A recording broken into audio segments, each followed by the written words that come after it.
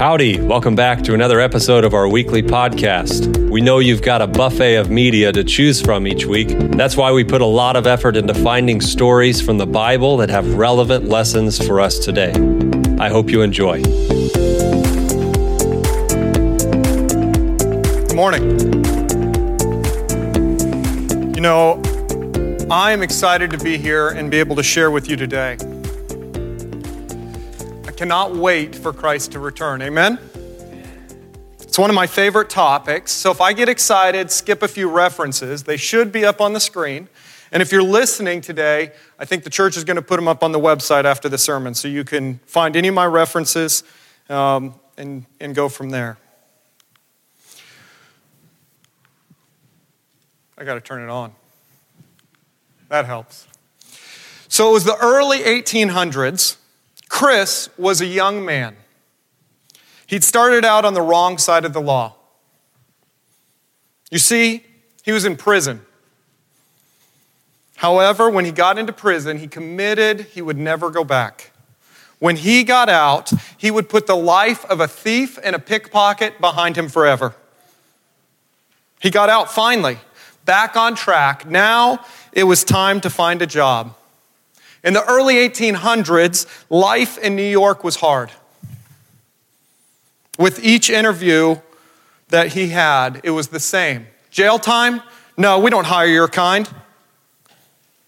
Chris would try to explain, I'm done with that life. Would you just give me a chance? 6 months. 6 months of rejection. You see, we all know this. Food and a place to stay cost money. What was he going to do? 46-year-old James Whitney. He was a prominent New York attorney walking about 2 blocks from Wall Street. As he's walking along, he feels something in his pocket. He reaches back, grabs an arm. This young man, Chris, begs him, please don't turn me in.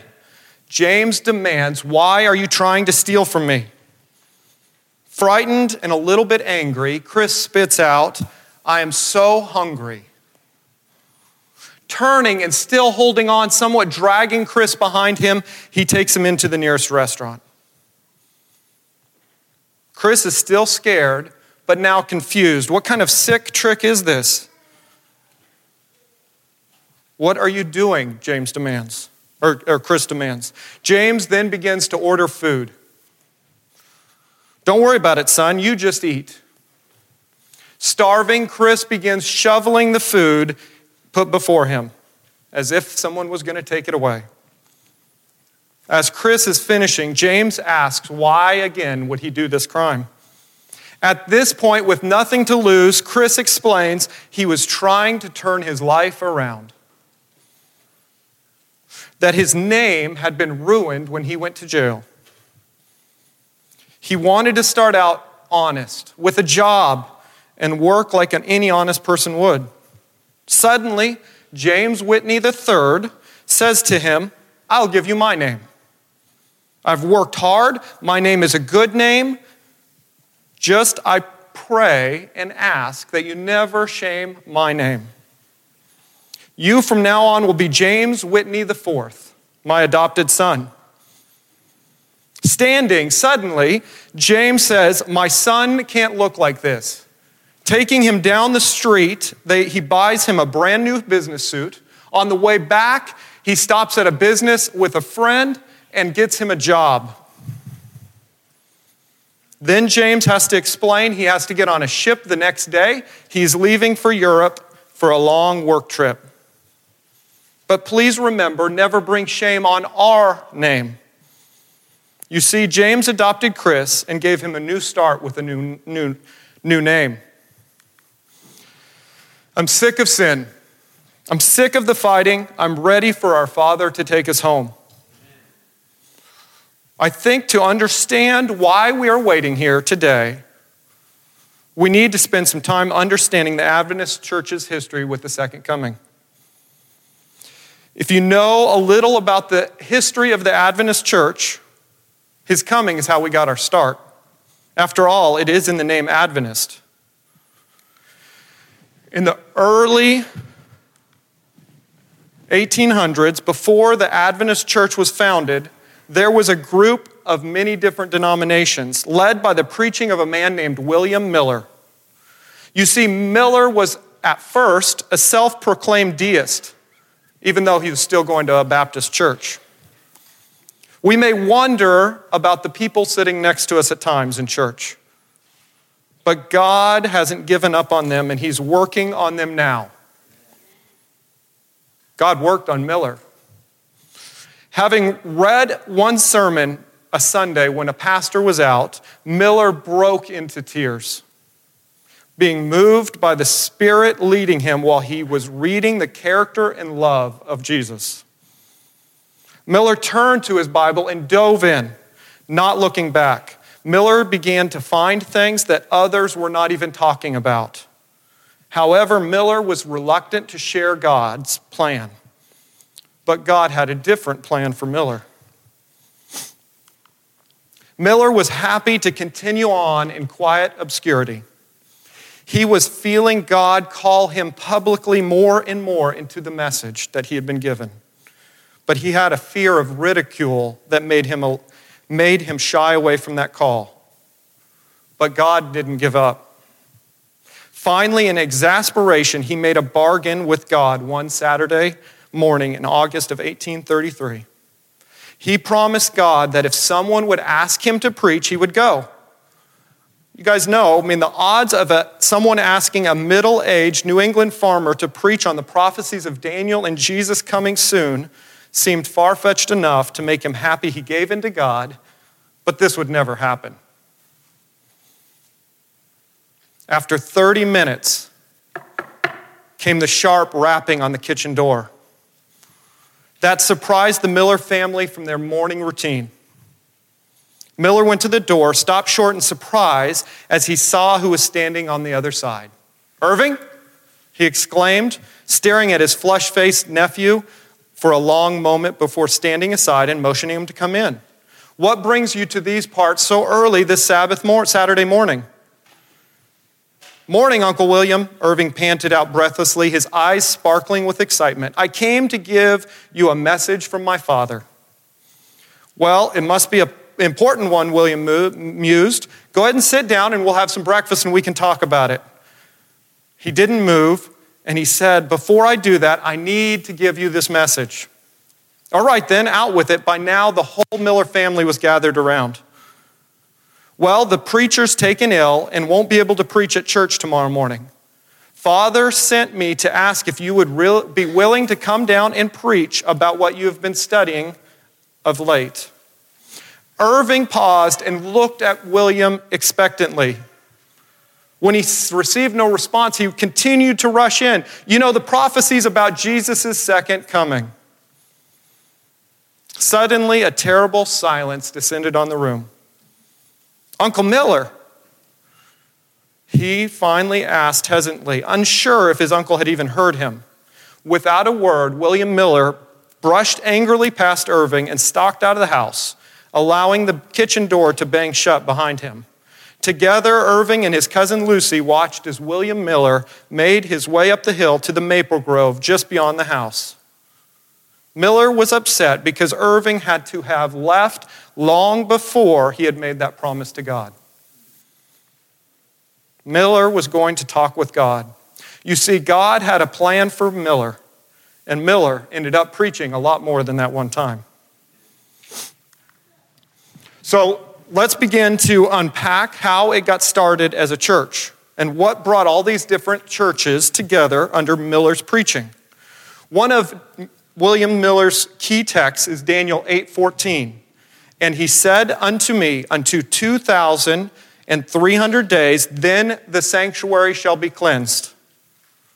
You see, Miller's understanding of the sanctuary was the earth, and that thus cleansing it with his return would make some sense. And the Millerite movement was waking people up to Christ's soon return, and people from all sorts of denominations were joining in. Not getting too technical, but trying to touch on this a little bit, I'll give you an outline. But if you don't know the 2300-day prophecy very well, I'd suggest you go home and study it. And if you need help, I'm sure your pastor or some of your elders would be more than happy to help you. Basically, starting with Ezekiel 4:6, we know I have appointed thee each day for a year. So instead of 2300 days, it's 2300 years. So starting out with Ezra 7, it tells us that in the 7th year of Artaxerxes was the decree to rebuild Jerusalem. We know from history that Xerxes, the predecessor to Artaxerxes, was murdered sometime between 465 and 464.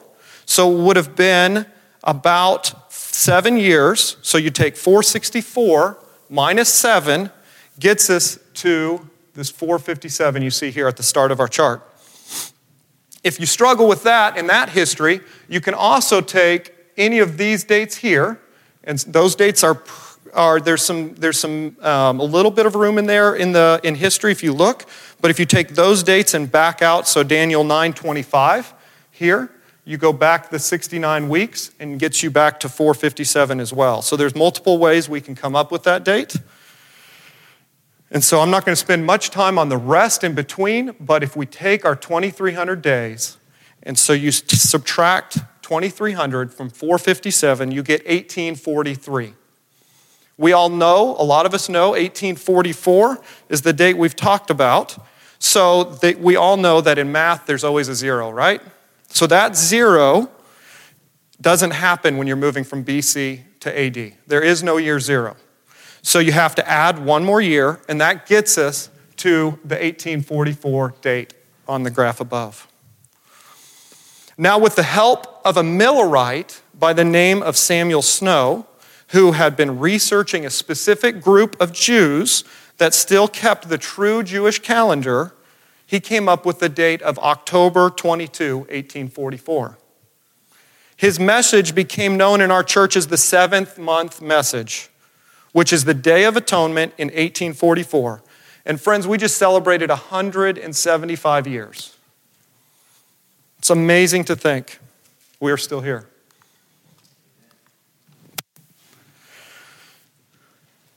You see, if you truly believed this prophecy, that Christ was coming in a few weeks, I want you guys to think about what you would do. Would you go into work? Or would you go tell your neighbors? How about your gardens? Would you spend time bringing in that last crop? Would you save more money, or would you spend it to get more people? As you can imagine, the buildup was great. Revival was like a wildfire. People everywhere were abuzz. This buildup crashed hard. And here we are today. Hiram Edson recorded, after that night, our fondest hopes and expectations were blasted, and such a spirit of weeping came over us that I have never experienced before. We wept and wept till the day dawned.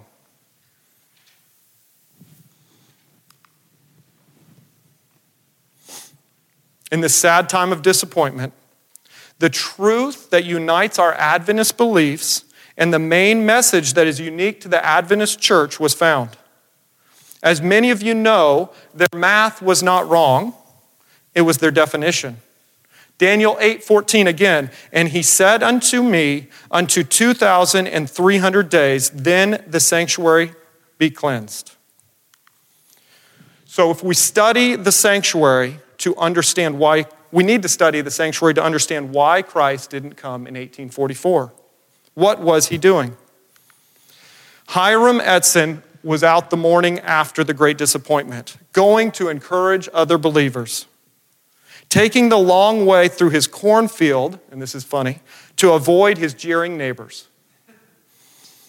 Christ shared with him, I saw distinctly and clearly that instead of our high priest coming out of the most holy place of the heavenly sanctuary to come to this earth on the 10th day of the 7th month at the end of the 2300 days, he for the first time entered on the day the second apartment of the sanctuary, and that he had a work to perform in the most holy place before coming to earth.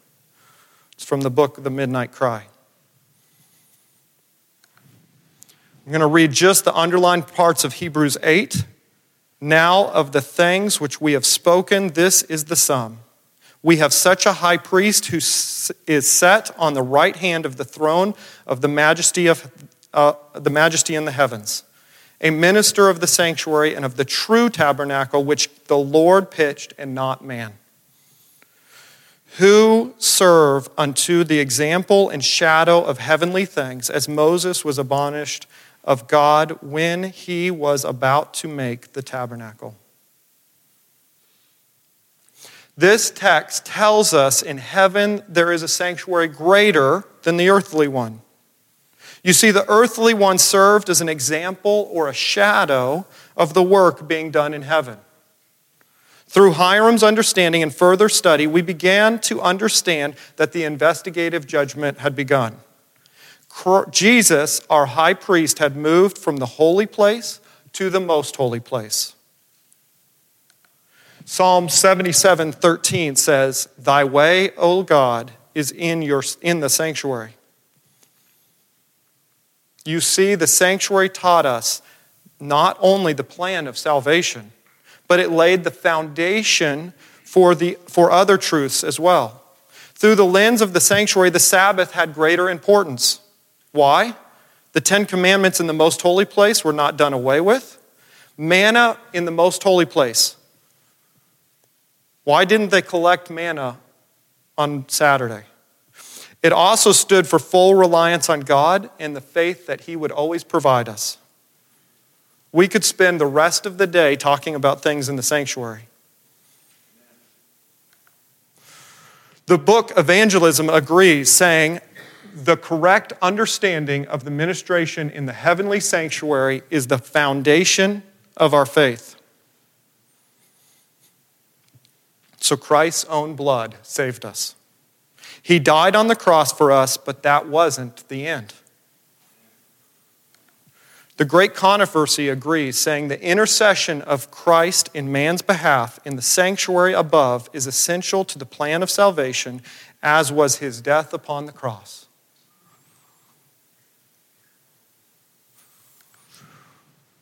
So Christ ascended to heaven, and he was anointed our high priest. Amen, church? Amen. So reading about Aaron's anointing in Psalms 133:2, it is like the precious ointment upon the head that ran down upon the beard, even Aaron's beard that went down to the skirts of his garment. Church, imagine with me now Christ being anointed. Heavenly Father. What does oil in the Bible represent? Holy Spirit. Now watch the oil in abundance wash over him and drip to the earth like flaming tongues of fire. When did the Holy Spirit come flooding down to earth like that? Christ's anointing brought on the day of Pentecost. Jesus came to begin the plan. His life, now he is ministering to us in the sanctuary, cleansing the sins we have given him. Do you know where he is? Back to our verse of Daniel 8:14. And he said unto me, unto 2,300 days, then the sanctuary shall be cleansed. What day did the priest cleanse the sanctuary? On the Day of Atonement. The priest went into the most holy place to atone for the sins that had been placed there in the sanctuary all year. Now reading Hebrews 9:11 through 12. But Christ being come and high priest of good things to come, by a greater and more perfect tabernacle, not made with hands, that is to say, not of this building, neither by the blood of goats and calves, but by his own blood he entered in once into the holy place, having attained eternal redemption for us. Without his blood and his gift, we stand on our own. He has given us more than we can ever imagine. Amen. Manuscripts 4 tells us, I saw that the time for Jesus to be in the most holy place was nearly finished, and that time cannot last but a very little longer. Folks, there isn't much left for the high priest to do. The Israelites at this time searched their hearts, ensuring they had not hidden anything away, that they had not clung to some sin. Jesus is in front of the Father at the seat of his throne, removing our sins now. Removing our sins that we might stand spotless in the judgment. Have you given them all to him? Without our sins removed by the wonderful gift, we would have to stand alone. Great Controversy 482 reads, every man's work passes in review before God and is registered for faithfulness or unfaithfulness. Opposite each name in the books of heaven is entered with terrible exactness every wrong word, every selfish act, every unfulfilled duty, and every secret sin, with very artful dissembling. Heaven sent warnings or reproofs neglected, wasted moments, unimproved opportunities, the influence exerted for good or for evil, with its far-reaching results, are all chronicled by the recording angel. The law of God is the standard by which the characters and the lives of men will be tested in the judgment. Says the wise man, fear God and keep his commandments, for this is the whole duty of man, for God shall bring every work into judgment. So far, we have learned the beginning of the Millerite movement. The 1844 Great Disappointment, the sanctuary message. So where did the SDA Church begin? And why did Christ not come right after he entered the most holy place? You see, after 1844, there was about 3 years when most of our Adventist doctrine got set. This is before we even became an official church. By 1847, Bible-based understandings such as the Sabbath, the state of the dead, and the sanctuary were all set. We decided those. But we maybe had a little bit of time as the Church of Philadelphia. And if you don't know the Church of Philadelphia, it was the church of brotherly love. But let me tell you about the next church, the Church of Laodicea from Revelation 3. And I'm just going to, did I jump ahead? I'm just going to read a couple of the underlined texts from Revelation 3. I know thy works, for thou art neither hot or cold nor hot. So then, because thou art lukewarm and neither cold nor hot, I will spew thee out of my mouth. Because thou say, I am rich and increased in goods and have nothing and knowest not that thou art wretched and miserable and poor and blind and naked. Behold, I stand at the door and knock. If any man hear my voice and open the door, I will come in to him and will sup with him and he with me. To him that overcometh will I grant to sit with me in my throne, even as I also came, and I am set down with my Father on his throne.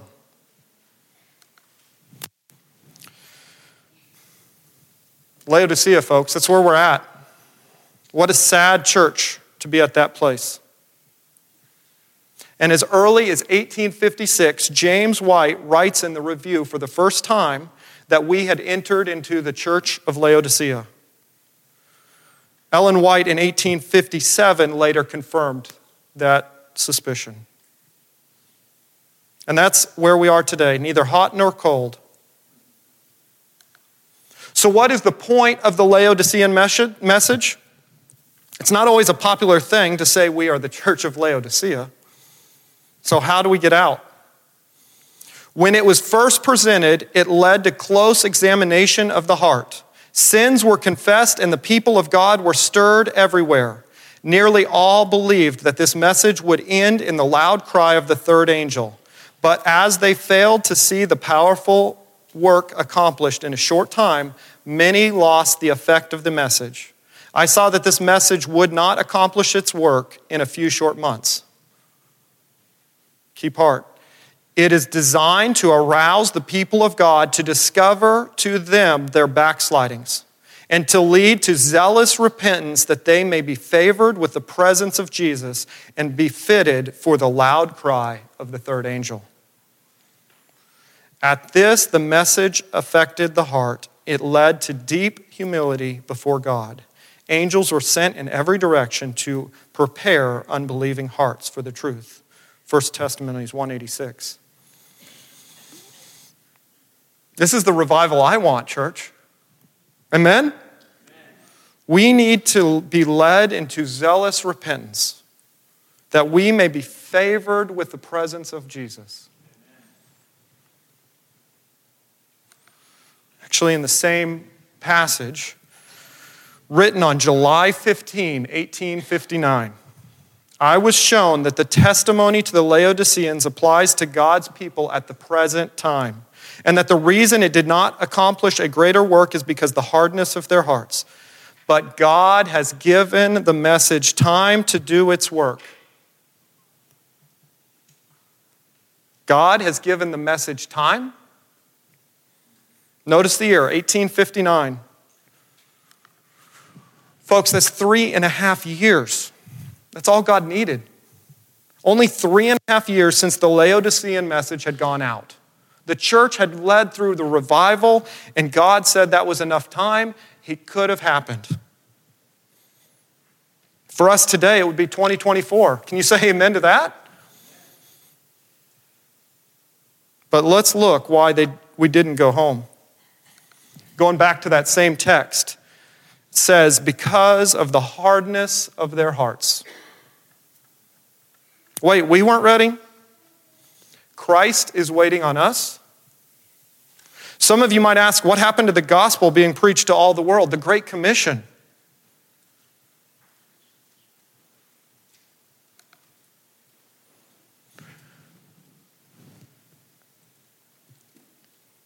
I'm going to jump to that. This quote, again, the last sentence. Angels were sent in every direction to prepare unbelieving hearts for the truth. Angels combined with our full surrender will finish the gospel commission quickly. But that's not what Jesus is waiting on. Let's read the commission. Matthew 28:19. Go ye therefore and teach all nations, baptizing them in the name of the Father and of the Son and of the Holy Ghost. God is waiting on us. It isn't that we need to try harder, work harder, or go more. He is waiting on us to give fully to Him. The gospel commission will happen when He has a people who are fully dedicated to Him. Both are important, but the seed is to fully give to God. The gospel commission will be its fruit, friends.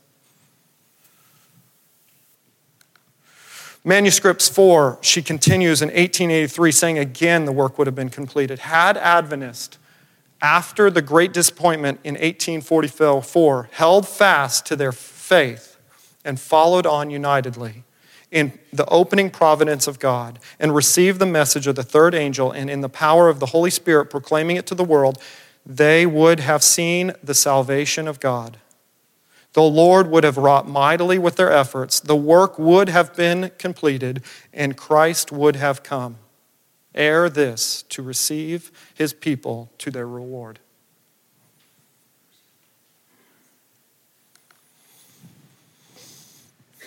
Let's continue on.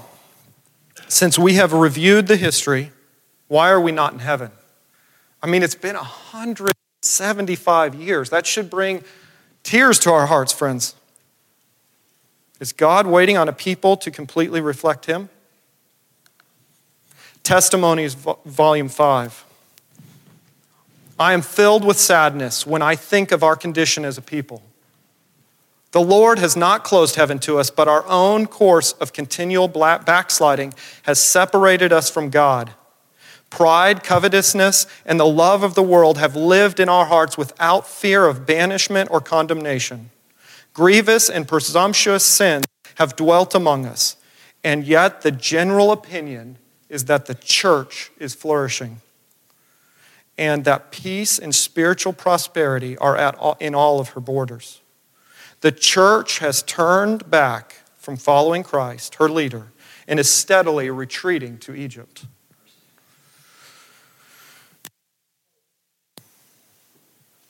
This was a people who spent all night in prayer.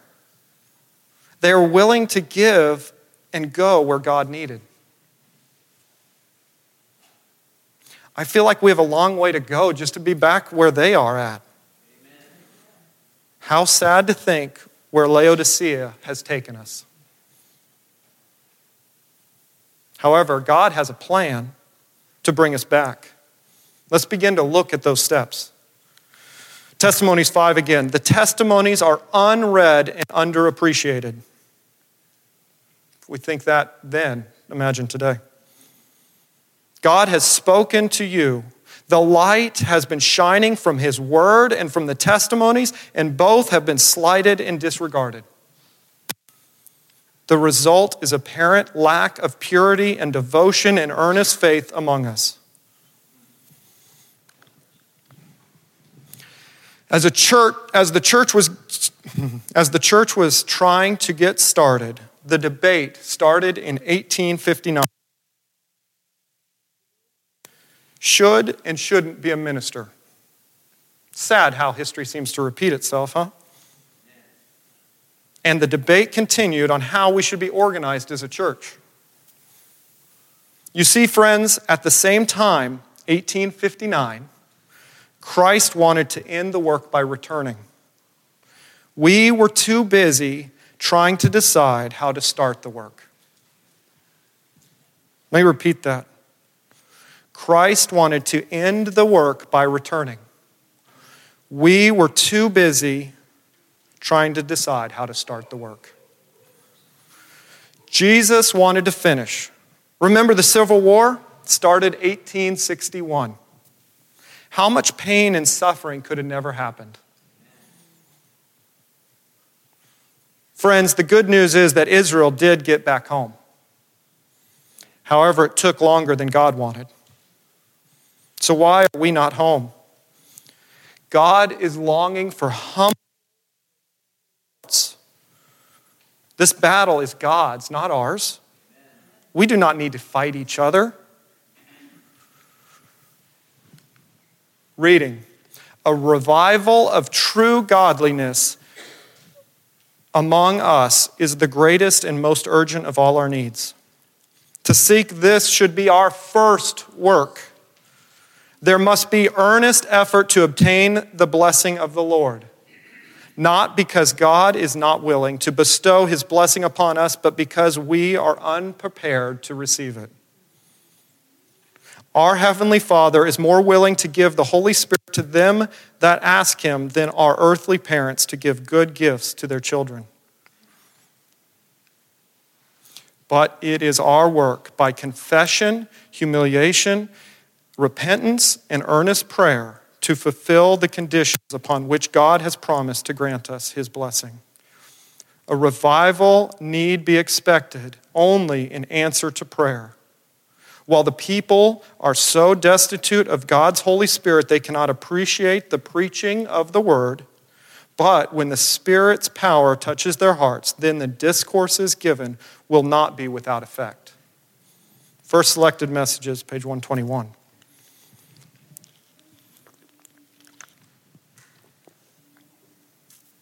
(1882), in Testimonies 5, she continued, there are many flippant talkers of Bible truth, whose souls are as barren of the Spirit of God as are the hills of Gilboa, of dew and rain.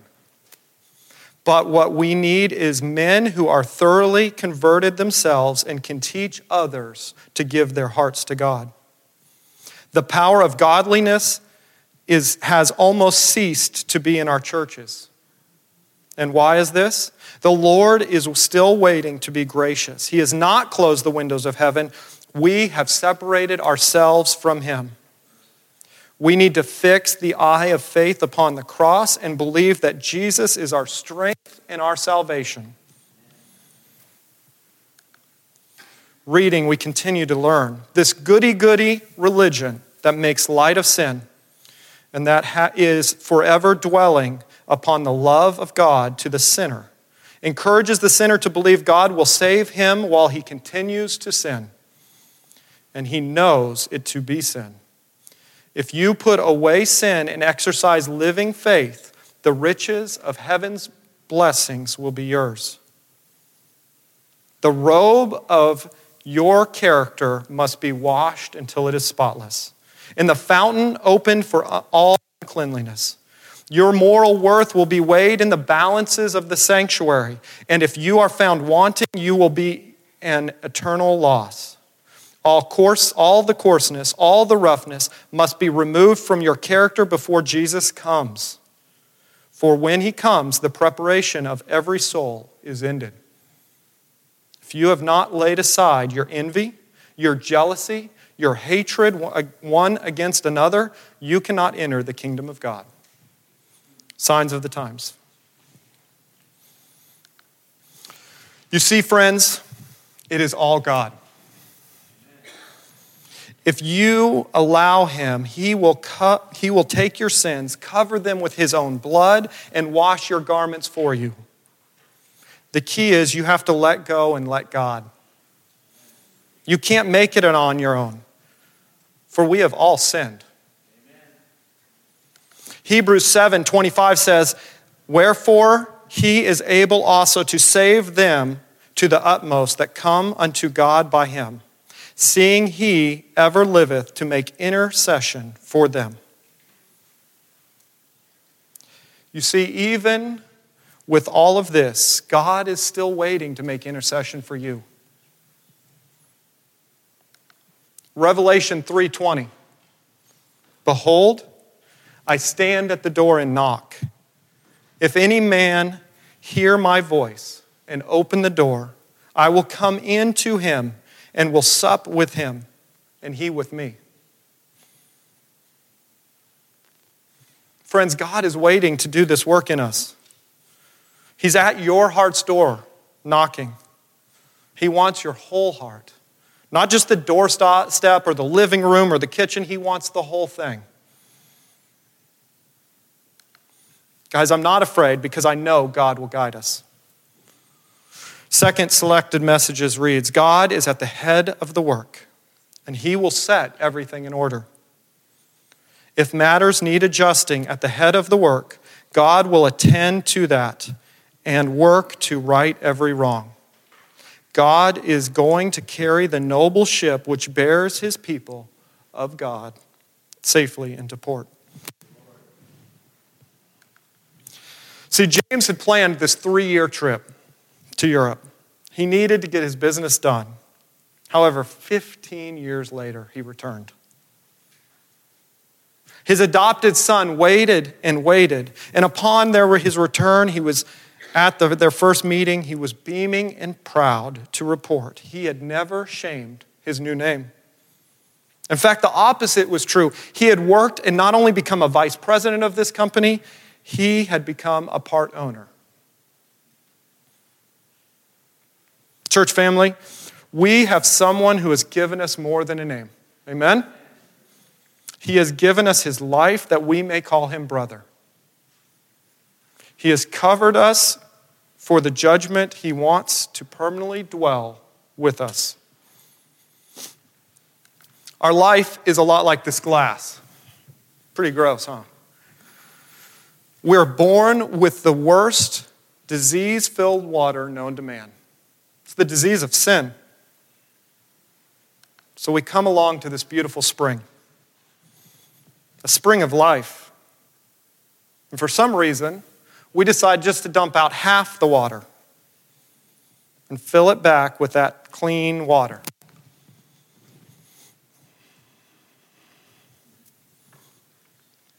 When we drink that water, is it safe? Is it safe only partially giving our lives to God? Is it safe to hold things back from God? God has offered to completely fill us. He is waiting on our hearts to be willing to be fully given to him. I am in front of you today, imploring you to give it all to God. You see, I want to go to my true home. Folks, I want us all to go to this true home. Let us leave here and hold nothing back. Follow his lead. God will fill your life with his Spirit. We seem to cling to this earth and cling to our sins. But now is time to give him all to him. 175 years, we need to be done. Empty self, empty of lukewarm things that don't lead you closer to him, that are just a distraction. Let them go. And let Jesus come to your heart's door and fill you with an outpouring of the Spirit like never before. Friends, through prayer and reading his word, learn to hear his voice. If God can find a people who are willing, he's willing to come and take us home. Church family, if you want to completely submit yourself to God today, will you stand with me and end with a prayer of dedication?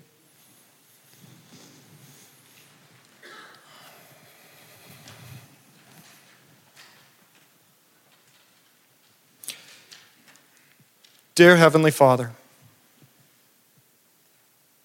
you see this people here.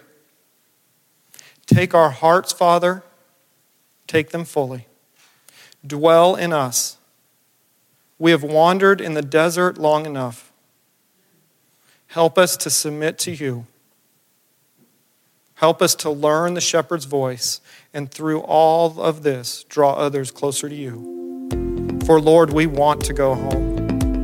In Jesus' holy name, amen. Thank you so much for listening. We record these messages each week at the Seventh-day Adventist Church in Adairsville. And if you're ever in the area, we'd love to see you. Stop in and say hi and enjoy some good Southern food with us. We'll see you next week.